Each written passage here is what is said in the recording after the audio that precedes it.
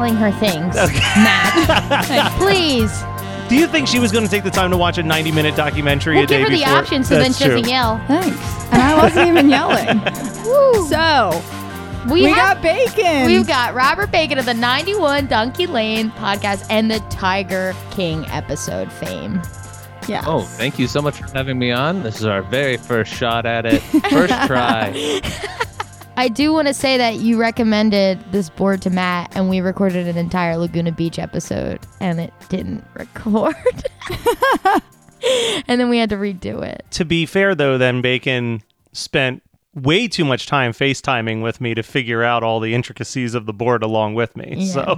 So at the end of the day, he's a trooper. Yeah, thanks. Thanks, Bacon. Previously on my favorite episode of. Yeah. Okay, tell us about, for those who didn't listen to the Tiger King episode, tell us about 91 Donkey Lane, because I love it. 91 Donkey Lane is a improvised fantasy comedy podcast where me and my roommate get in all kinds of hijinks every week and stupid things happen. If you want to know if you're interested in listening to it, you can just Google Meatloaf Dog on YouTube and watch that thing. I was going to suggest that. Yeah. Just Google Meatloaf Dog. It's an animated that Bacon animated. It's an animated that he animated.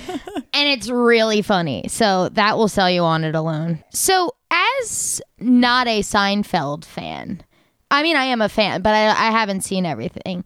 This is one of the few episodes that I know by name. I mean, not actual name, because it's called The Strike, not the Festivus episode. So Bacon chose season 9, episode 10, The Strike, which is indeed the Festivus episode. And I was shocked to learn that it's not even really the A-plot. I like that it's what brings out all the 3 plots, or 4 plots, I guess, at this point, together at the end. Mm-hmm. But I was shocked. I'd never seen it before. I was shocked that it wasn't actually the A-plot. Agreed. When Matt told us the episode, I was like, oh, he gave us the wrong fucking episode again. This is called The Strike. Oh, yeah. And then I went back in my text and I was like, nope, I'm a dick. He said The Strike. You are a dick. I know. It's because he's my brother. We're in season 9 at this point. I think that's the last season of Seinfeld. Mm-hmm. So in that last season, they're really all about dovetailing, about having all these plots coming together, which the show was always kind of about, but that last season, it feels like they were really about that. And I think I read that the writers regret calling it The Strike. They're like, well, we should have called it Festivus or The Festivus. Mm-hmm. I don't know that they knew it was going to be such a knockout. Like, I've heard it so many times. Airing of grievances, all that junk. I had just never seen it. Festivus for the rest of us, like that's everywhere. And I always just knew it was a Seinfeld reference, but never saw the episode. But I'm not surprised that they thought Kramer's part was the A plot and called it The Strike. I liked Kramer's and Elaine's storyline the best, how they intersect. I thought that was the best part. Kramer's at peak Kramer in this one. He's doing all his thing. He's like, no bagel, no bagel, no bagel, no bagel, bah! Like yelling it. All these other plots are really great, especially for like the last season. And this isn't technically probably my favorite Seinfeld episode, but I would say that this episode has personally affected me because I do celebrate Festivus in my own capacity. And when I get older and start a family, we are 100% doing Festivus with feats of strength and all that stuff. Feats of strength makes me laugh because I don't know these characters that well, but George obviously has some issues and some past trauma. So it's nice to see that his dad literally made up a holiday that he could physically harm his son. So just like Kathleen said, I knew this episode because of how much it's talked about, but had no idea what it was. Like, if you asked me what Festivus was before seeing this, I've like a Seinfeld episode about like a huge Christmas party. I had no idea what it was. I'm not a Seinfeld girl. I just can't get into it no matter what. I just can't. And I don't know why. Well, if you're trying to get into it now, it's probably really difficult. Because TV's so different now, and it's not super sitcom-y, but it still has that aspect of things. Everything kind of feels like a stage play in Seinfeld. Yeah, like I feel like I remember it being on when I was younger and just being like, nope, like not even giving it a shot. And then as I got older, like it was like middle school was like Disney Channel, high school was like MTV. So it was like I just never got into it. Even surprisingly, having like older siblings like Matt loves Seinfeld, Brian loves Seinfeld. I just it just missed for me. I don't know. Watching as a 27-year-old, I have to put some of the thoughts I'm having aside and just know that it's funny. My notes are literally like, okay, I like these 4 people. So meeting Jerry, Kramer, George, and Elaine. But I'm like, they're not great. The only one I actually truly love is Elaine.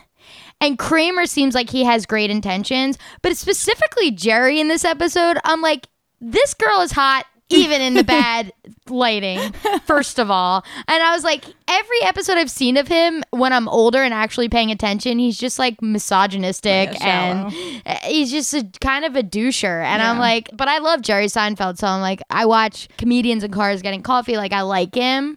But I'm like watching this, and him and George are just kind of not great dudes, but I'm glad that Jerry, they ride for each other, which I like. That's enough for me to say, okay, cool. The friendship is there.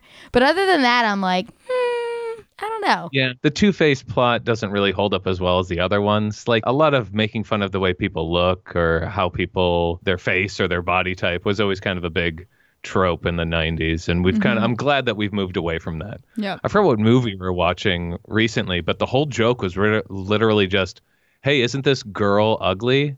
And that was it. Yeah, it's brutal. I forgot what movie it was, but it feels like that was in a lot of movies. Yeah, and a lot of the plot lines still do hold up, but the Jerry one, every time it was on, I was shaking my head. Although the culmination of her thinking that Elaine's the ugly girlfriend when it's actually her is really funny. I love that bit, but other than that, I was like, that one fell a little flat for me, but this is a really good episode. I watched it twice today because whenever there's a sitcom and it's only 20 minutes, I'm like, okay, I'll sit and watch it first so I could soak it in, and then I'll take my notes on the second watch. When it's like a 45-minute show, I'm like, nah. Yeah, you're like, that was good. Okay. It's like, if I missed something, too bad. We could just get into the different plots that are going on, so you can say what you want to say, because it wasn't what I was going to say was not important. Let's just go through the plots. Should we just go through the best plot, the George plot? Yeah. Who has Festivus and the Human Fund, which leads to Festivus. Yes. These are all like big things of Seinfeld fans. They would talk about the Human Fund, money for people. That line, I think Jerry's asking him, and he's like, the Human Fund? What's that? And George just goes, made it up.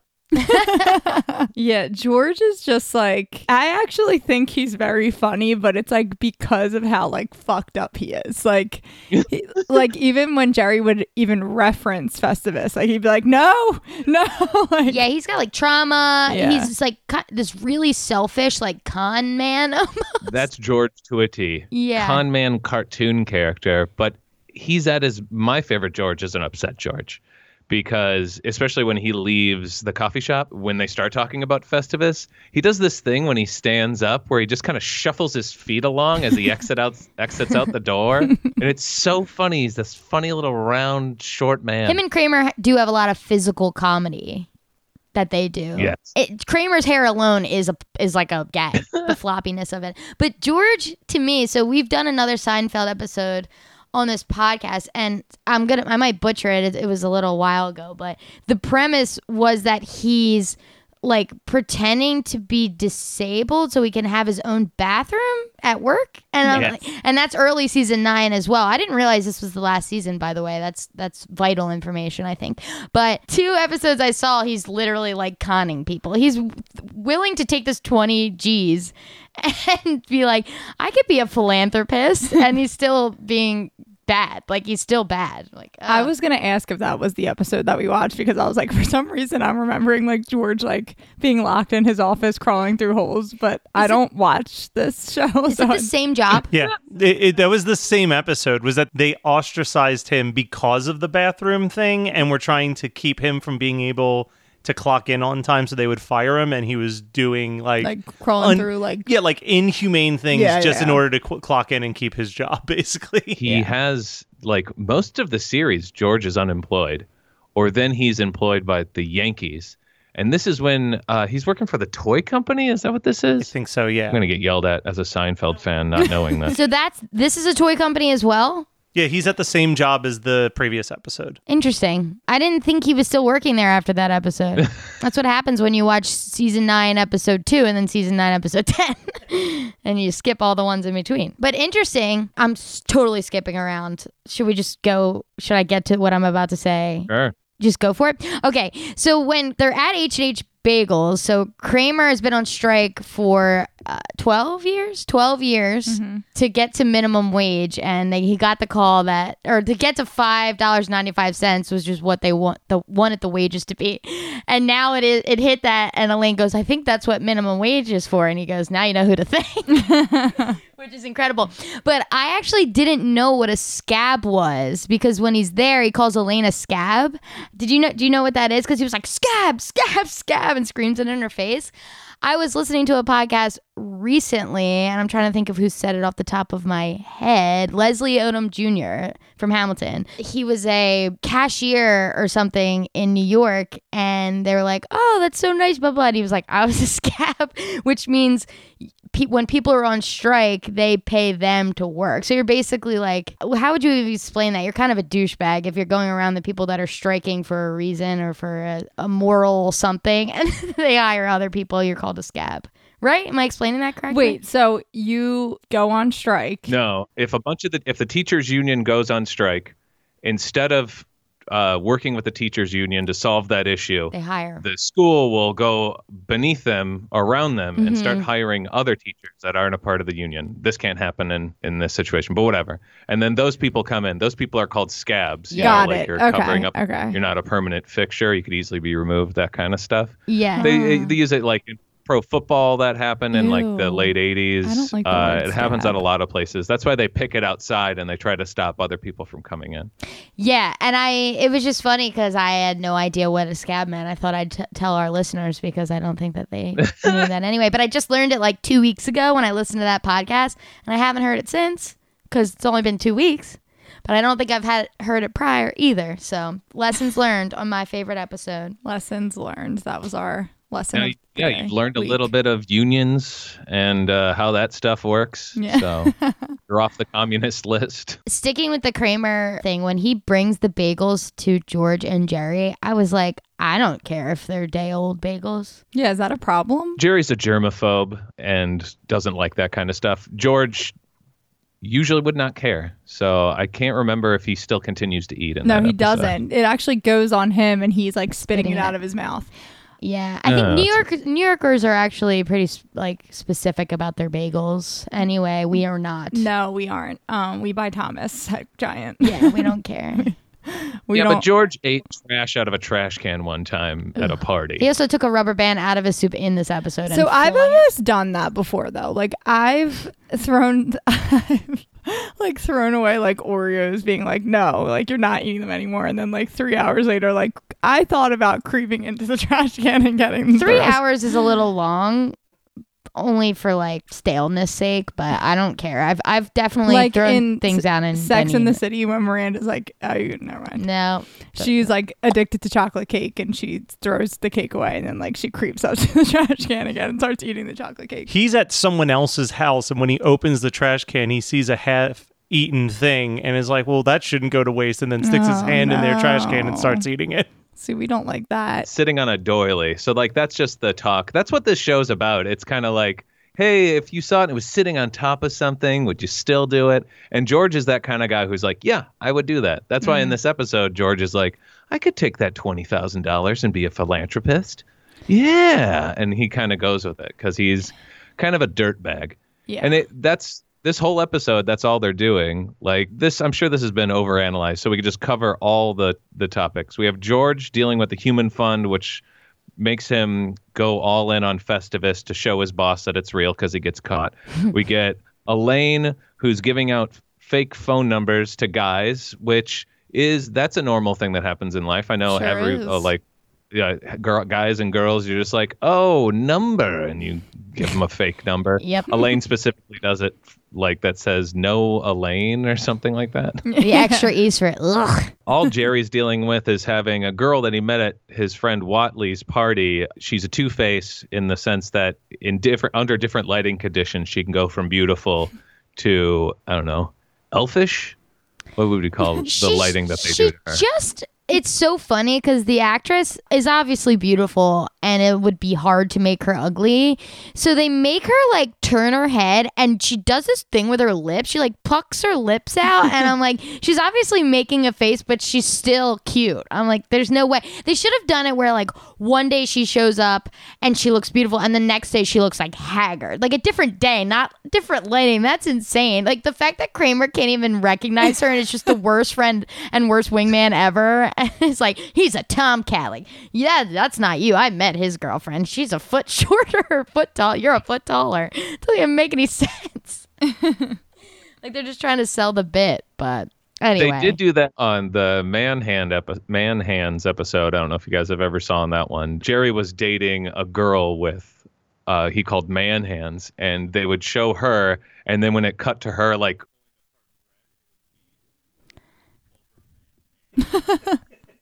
And speaking of the other episode we did, Jerry's storyline is that he's giving the girl's belly a voice. And she's like, stop doing that or I'm breaking up with you. And he refuses to get rid of the voice. Jerry like sucks. He's such a dude. Yeah, he sucks. That one.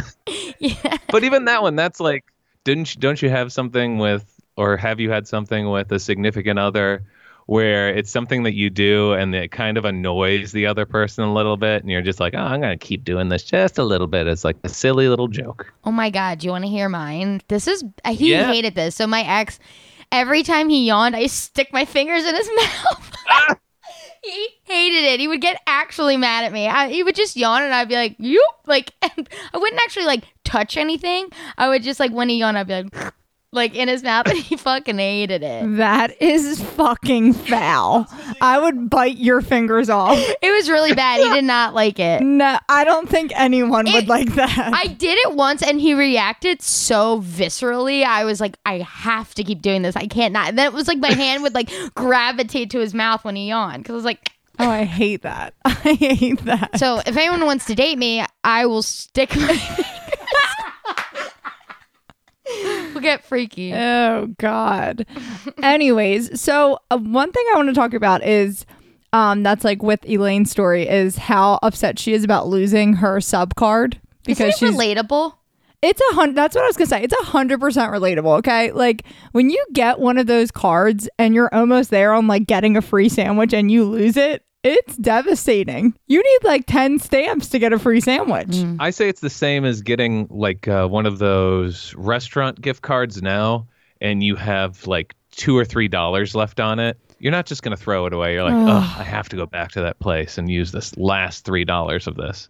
Even if you didn't like. Yeah, I'm the worst with that. I'm the worst with keeping gift cards. Like the one time I went to Starbucks and I was like, oh, I have a Starbucks gift card like in my car, and I got it. It was like I spent like $6 and the guy scanned it, the card, and it was like there's like 77 cents on here, and I was like, that's so worth it at that point. And he was me. like, do you want it back? And I was like, please throw it out because I will go through again in like a month and forget that I gave you that. But I do that all the time. Like I'm like, oh, there's $2 left on here, so like I have to keep it, and then I'll forget and be like, oh, this definitely has $50. Like let's rage. And do you guys remember those? I remember those little Subway gift cards where you'd have the stamps. It's a stamp for every 6 inches. No.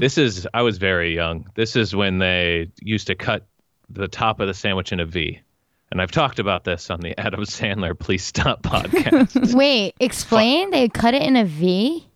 Ooh, for those of you who don't know, welcome to the history of Subway sandwiches. Yes. When you used to go to Subway, they used to have all the little meats and everything already kind of laid out specifically for each 6-inch, where they'd remove this bit of wax paper and then put all the meat down and then remove the top of the wax paper. And for some reason, that worked best if they cut this like Mariana Trench deep V into the top of the sandwich, and then they would remove that little V cut, and then they would put everything so it kind of be sticking out like from the sides. And then at the very end, they would put that little V back in it. What? Really? This is when Subway was like brown and yellow was their colors. We have Subways, but I don't think I've ever eaten at Subway. I went to Subway at Penn State a few times only because they didn't have Wawas or any of that stuff. So I would go. And it honestly was such a letdown every single time I went. It's unbelievable. Are you a fan of Subway? No. Okay. I stopped eating at Subway as soon as I had enough money to stop eating at Subway. Yeah. They had $5 footlongs that were really good, you know, and then eventually you're just like, oh yeah, this tastes like garbage. Mm-hmm. And you start going to other places. Also, once you move to a big city and you can find way better places to eat, you start picking those places up. Yeah. Exactly. The only time I've ever eaten Subway are like on sad road trips home, where it's like you stopped at a rest stop that only has a Subway, and you're like, well, fuck.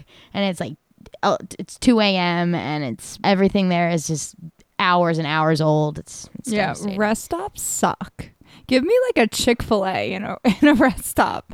I don't want these 90-cent sticky buns and Subways. Like the one time I left Penn State and I was so hungover, and I feel like everyone got Subway and I got a pepperoni pizza Lunchable because I was like, absolutely not. Ooh, I still eat Lunchables. Pizza only. Pizza The pepperoni Lunchable. pizza ones are fire. I get the plain, but that's fine. It's the same I stay thing. on a Pizza Lunchable. Bacon, how about you? Pizza Lunchable I had recently, and it didn't taste as good as I remembered it. It might be because I've ruined myself, because they do have like Pepperidge Farms adult Lunchables now that have way I've better seen them. meats. Once you Yeah. go to those, you can't go back to the Lunchable. Yeah. I've It's all about seen memes growth. recently where people will buy like 10 or 20 Lunchables and take all the stuff out and make like charcuterie boards. Again, I'm doing quote unquotes, and it's so funny because they'll do like pizza and the like ham and cheese ones, and they'll have like, I know, oh my god, the ham. Yeah. Oh You no, stop. it's not ham. It's rubber. It Just can't buy be. charcuterie stuff. Spend money on the good cheese. Do Exactly. you remember when Lunchable went like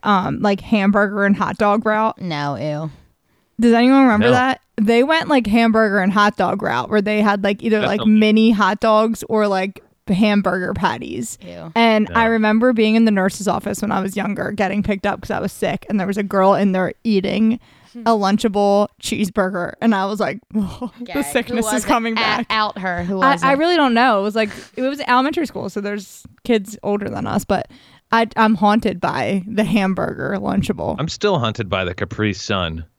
And I don't know why they thought it was a good idea to give us this sharp straw and this little flimsy top of the Capri Sun when we were little, because I didn't have the dexterity to get the straw into the goddamn bag without going through the back of Yeah. the bag. Yeah. Or God forbid, it's just like the straw gets unpointy and then you can't get it in anymore. I hate that. Half It's the time I couldn't refreshing. even get the straw out of the plastic. So God, we airing of grievances. Yeah. I can't talk about a Seinfeld episode without just like claiming my love for Julia Louis-Dreyfus. Yep. I said this on the last one, but I don't fucking care. She is perfect. She's perfection. I don't think I love anyone like I love her, and I forget about it. It's weird, like I forget about it because Veep was one of my favorite shows ever. I watched it while it aired, and I completely forgot about it until the election. And Julia Louis-Dreyfus was posted something like, Madam Vice President is no longer a fictional character, which just like hyped me the fuck up out of no. And I was like, I should rewatch Veep. It's insanely amazing. Bacon, do you watch Veep? Yes, it's fantastic. I love Julia Louis-Dreyfus. I think she's my favorite character on the show, which Nice. is really difficult to pick, but also funny because I don't know if you guys know this or not, but in the pilot, she's not there because the show was originally basically focused on these two dudes of Jerry and George, and with Kramer being the next door neighbor. So when the bigwigs saw it, they're like, you need a female character. So she was kind of just manufactured to put in the show, and she became one of the best parts of the show. I love anytime her and Putty are together. I love their dynamic. Do you guys even know who Putty is? Putty's this guy, the guy who does Kronk and Emperor's New Groove. Is he also from Family Guy? Does he do Joe from Family Guy? The guy in the wheelchair. Yes.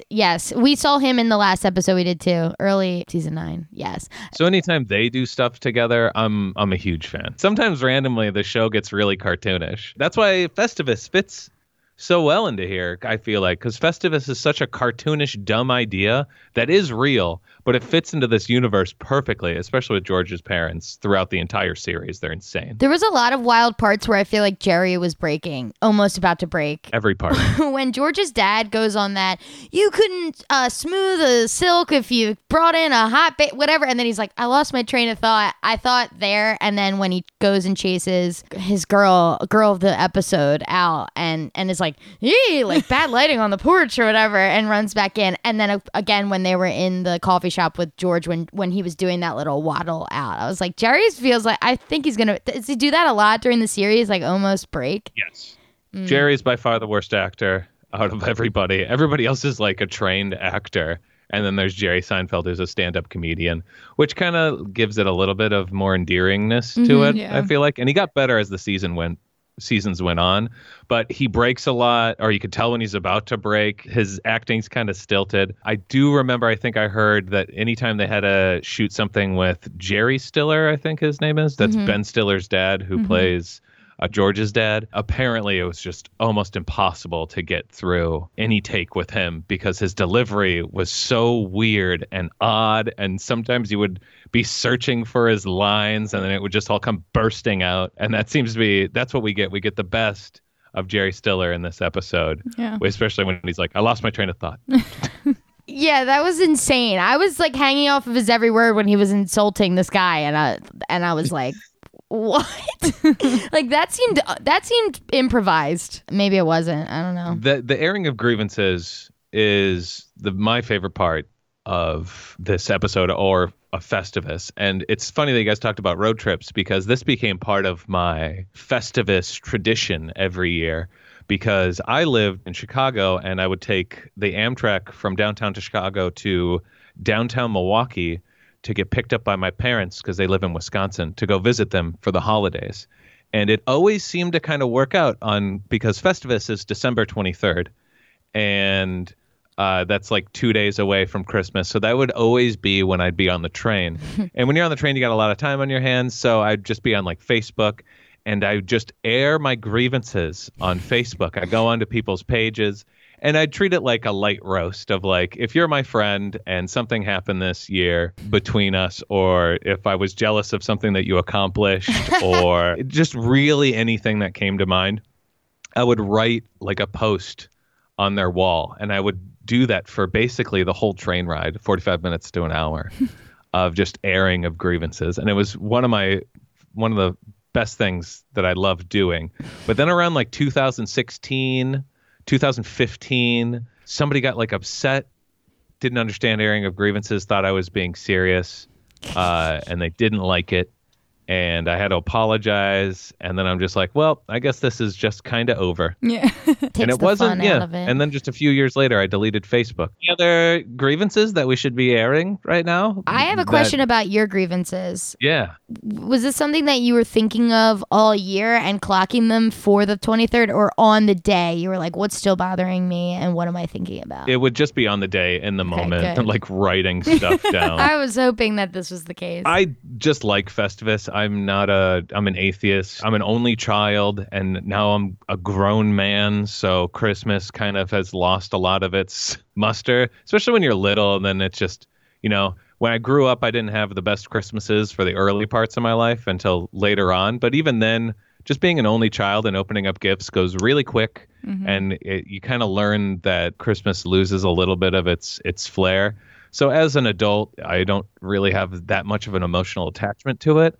I actually have more emotional attachment to Festivus and the airing of grievances because it's like, oh, it's this anti-Christmas thing about stop buying garbage, tell people what's been bothering you, and then you do your own personalized thing. Like in this episode, they have the poll, obviously, but in the real life Festivus from the writer of this, Dan O'Keefe, they took a clock, his dad took a clock and put it in a bag and then nailed the bag to a wall. I did read that the writer was taking this from his own life, and that's insane. What does that even? Why? He doesn't know what it means. His dad would do it, and his dad would tell him, "That's not for you to know." or something like that. That's so bizarre. I love that sense of humor. It's so good. If I have children, I'm 100% doing all of this. I'm doing my own thing. I'm not putting up the poll. I'm not nailing a bag with a clock in it. I'm going to do something else that they won't understand. Yeah. And we'll do the airing of grievances, and then we'll wrestle. It's going to be great. I like the idea of it. We are Christmas. All three of us here on My Favorite Episode are hoes for Christmas.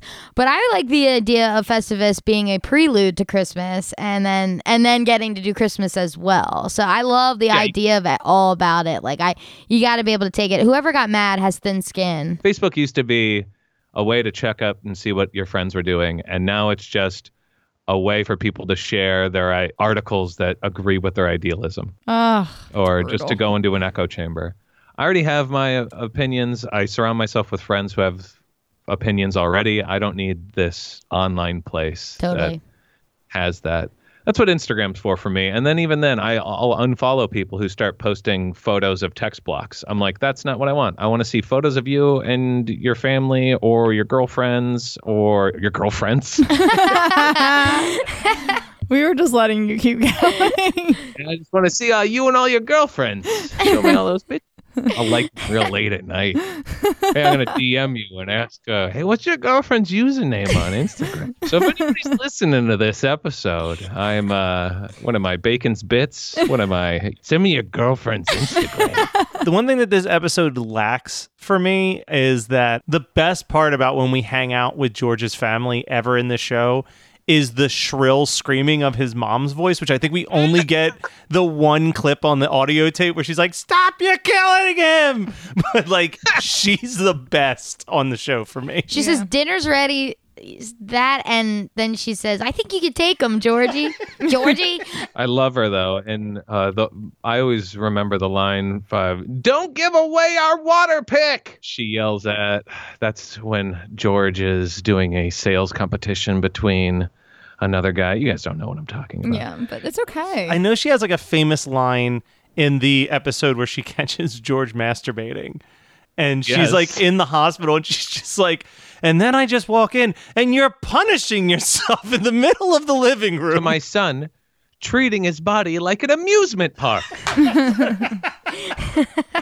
Before I need to ask this. What is Bryan Cranston's role in Seinfeld? Because he's in it for exactly twice and for 5 seconds each. He's a dentist that Jerry would go to, and his big plot point was that he was Catholic, but he was converting to Judaism. And because he was in the middle of converting, he would make Jewish jokes with Jerry. And Jerry's like, I don't know if you could do that. And they got into a little argument, and he called him an anti-dentite. So there's this whole thing about Jerry being against dentists in the episode, and then also just goes on to being like, I think he's just switching over to being Jewish for the jokes. That's actually a pretty good impression of Jerry, the way he said that. I don't even know. Bacon, are you familiar with the concept of micro impressions? I guess, yeah. Like the concept that you can like do a really good impression as long as it's like only 2 words? Yes. That makes so much sense. And words that they say specifically so you can repeat like all them. of us doing Moira. Like bebe. Bebe. Yeah, But like right. if we had to say a full sentence, we couldn't do it. Right. Or even make up a sentence. There's this game called Impressions, and we would play it down the beach drunk, and I couldn't do any of them. It would be like a British accent, and that's an easy one, but just different one. Be like, do a Brooklyn accent. And I'd be like, yo. I don't know. And everyone's trying to guess what impression you're doing. I'm like, I don't know anything. I don't know any words. It's crazy. I'm not good at that stuff either, so it's fine. I would like to hear your British impression, though. British? Yeah. Oh, no. I'm watching The Crown right now, so it's different. I feel like there's like different ones I would do, but I'm watching Carnival Row, and he goes, right, what's all this then? I love when British people say that. Like, right. When they do that, when they're thinking, they're basically telling you like, no. Yeah. Yeah, so I'm terrible, but at least you would be able to understand what I'm trying to say. Yeah, absolutely. But the other ones are just like, they'd be like, do Brooklyn, do Boston, and they all sound exactly the same. I would like to hear your Brooklyn and then your Boston. No! tough guy. Get out of here. Yeah, welcome to Brooklyn. Yes. I'm walking here. Like Yo, that. Copernicus. You're talking normal. Yeah, stupid. That's good. A Boston accent is insane. I hate this, but the guy from Barstool like moved to Philly, and I fucking hate Barstool. But I've been watching. I watch it for the pizza because I'm like, what pizza should I be eating around here? So he moved in our area, so he's been going around Delco where we live and trying all these pizza places. And I'm watching, and I'm like, fascinated by his accent. It's so Boston, and I'm like, my jaw drops because I'm just like listening to like the spit in his mouth and like the way he talks and like his jaw, and I'm like, whoa, this is I love cool. him. I Ew, can't believe you hate would. him. You would love him. I love him. I think he's It's a great. really kind of loose way to talk. yeah, Like, like we're sweet, smart. Like, yeah, over this, they say. Oh I my don't know. I moved to God. Boston a year ago, and it's so many people have that accent, and they're like, not that many people do. And I'm like, everybody has a goddamn accent, especially at the deli. You go to the deli counter, and they call you sweetheart or chief. It's really weird. I like Chief. I don't like it when an older man calls me chief. Yo, Chief. Like, what do you want, chief? Like, Jesus, all right. Fuck you, too. I don't... I think I might have told this story on the podcast before, but my friend at work, he's like a little bit older than me, and I like forced my friendship on him. And I would say, and I was like, "Do you have any nicknames?" And he said, "Well, my dad used to call me Chief, but I don't like it." And I said, "Why?" He's like, "Well, I used to love it as a kid. He would call me Chief, and I'd be like, hey, my dad like has this nickname for me." And then we went out, and his dad was calling everybody Chief, and it like made him like depressed. So I strictly only called him Chief from then on. I was like, I don't care that this is like scarring you. But before we move on, I have another question. I had two questions. Bryan Cranston and also Dr. Van Nostrand? Nostrand. Nostrand? Dr. Van Nostrand. When he's like, yes. I need to know the background of that because obviously it's a bit I'm not understanding because I don't watch Seinfeld. Dr. Van Nostrand is one of the characters that Kramer does. I forgot specifically. He's dealing with Watley. That's George's boss. And in an episode previously, I think in this season, Kramer and his boss met. So his boss thinks that Kramer is Dr. Van Nostrand. So literally they probably did this episode and they're like, oh, won't the boss think that he's Dr. Van Nostrand? And he's like, oh, we'll just have this throwaway line where he just turns to him and he says it. And you could see the panic in Kramer's face. And then he kind of jitters out of it. He even changes the way he talks, trying to be more like doctorly. I loved it. I caught it even though Yes, that's a perfect... Kramer does a noise that I tried to phonetically spell and then I ended up erasing it when he's like, this party is a little or something crazy at the end where I'm like, that's perfect. Yeah, he does all those little, these little out there. Yeah. Really great. I love that about him. He seems kind-hearted. Him and Elaine are my two favorites. The other two. Yeah, don't look up anything on YouTube with him. He had an incident. Yeah, we do know that, I think. I forgot about that. I think we talked about that on the last one, didn't we? We did. Also, there's like the Seinfeld curse, yes? No one could do anything good after, besides Elaine, or Julia Louis-Dreyfus, who had killer shows after. Even New Adventures of Old Christine, I was Yeah, making. and George was in Pretty Woman before this. And George did some like stage plays and stuff like that. And Jerry did his stand-up. But yeah, Michael Richards was probably had the hardest time after it, I'd say. Bacon, do you have any other lasting impressions from this episode you want to get across, or any more grievances you would like to get across? Oh man, so many grievances. My cat mostly will just sit on my keyboard during the day. I get up to I'll be working. I get up to go to the bathroom. I come back. Now she's at the point where she won't get off. She hissed at me today, which she never does. So that's an airing of grievance. If you could hear me, Mayor McCheese, I'm airing of grievances right now. Probably sleeping some. No, that's really it. I mean, it was really nice to revisit Seinfeld again. It kind of made me want to rewatch it. I know probably there's a lot of if there's any Seinfeld fans listening, this is an episode that's been covered a billion times over by a bunch of other people. I think we are at the point now where if you haven't seen Seinfeld, getting into it might be difficult. And I don't know if looking at it with different eyes, I don't know how people would like it if they didn't see it before. But personally, Seinfeld has this place in my heart. It has such a important impact on my comedy from when I watched it, and I'm like, oh, this is the sitcom that I want to watch, because I never got into Full House. I never got into like Home Improvement. I never super got into a lot of those sitcoms, and Seinfeld was the first one where I'm like, oh, I'm in. Mm-hmm. It's interesting how those sitcoms you watch and the TV you watch kind of does shape your humor. I've never really thought about that. I'm not sure what mine would be growing up, although I did love Home Improvement. Tim Allen is my big old crush. I've got a big old dad crush on him. Really? Yeah. Well, don't look on Tim Allen then, if you have a crush on him. Wait, are you joking, or is there something I should be worried about? Well, there's one thing Tim Allen did. He transported drugs across state lines and got arrested for it, like way back in the 70s. I literally have that mugshot on my wall in my bedroom. It's because someone brought that up on this podcast, and I immediately, while recording, looked it up and saw it and ordered it. And then I got it, and I was like, I forgot I ordered this. It was mid-podcast, and I love it. It's on my wall. Then I won't say anything else about Tim Allen. Enjoy Tim Allen. He's great in the Toy Story movies.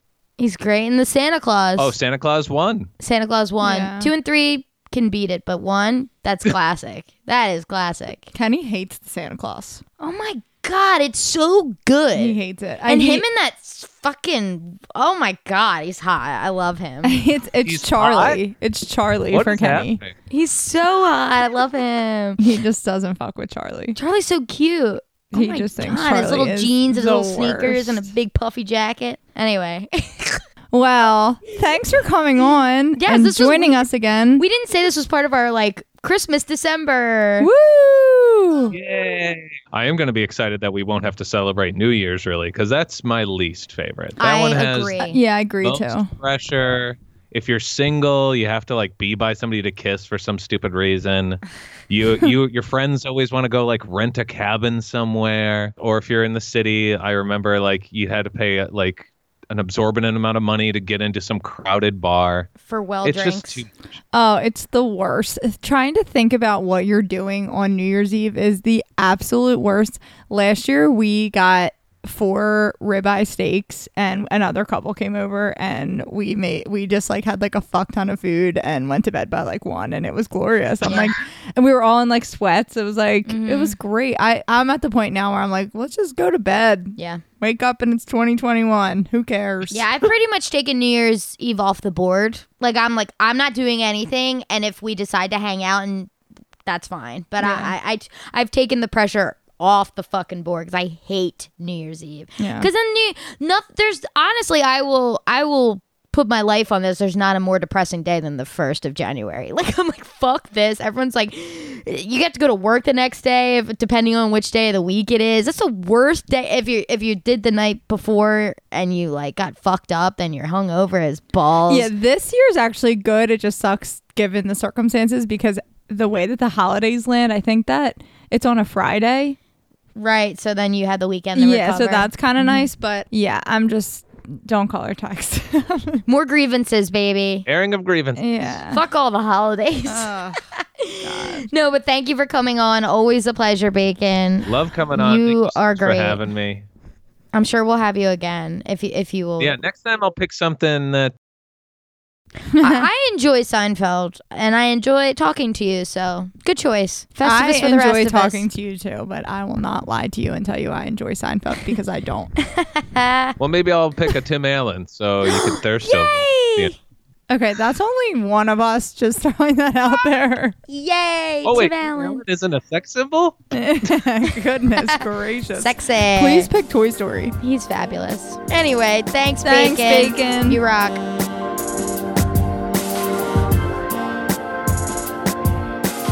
This has been My Favorite Episode Of. My Favorite Episode Of is produced by Matt Kelly as part of the Geekscape Network and hosted by Julie and Kathleen. Check out our show notes for all of our socials and email us at myfavoriteepisodepodcast@gmail.com. Rate, review, and subscribe to us on your favorite podcasting apps, and we'll be back next week with another episode of My Favorite Episode Of.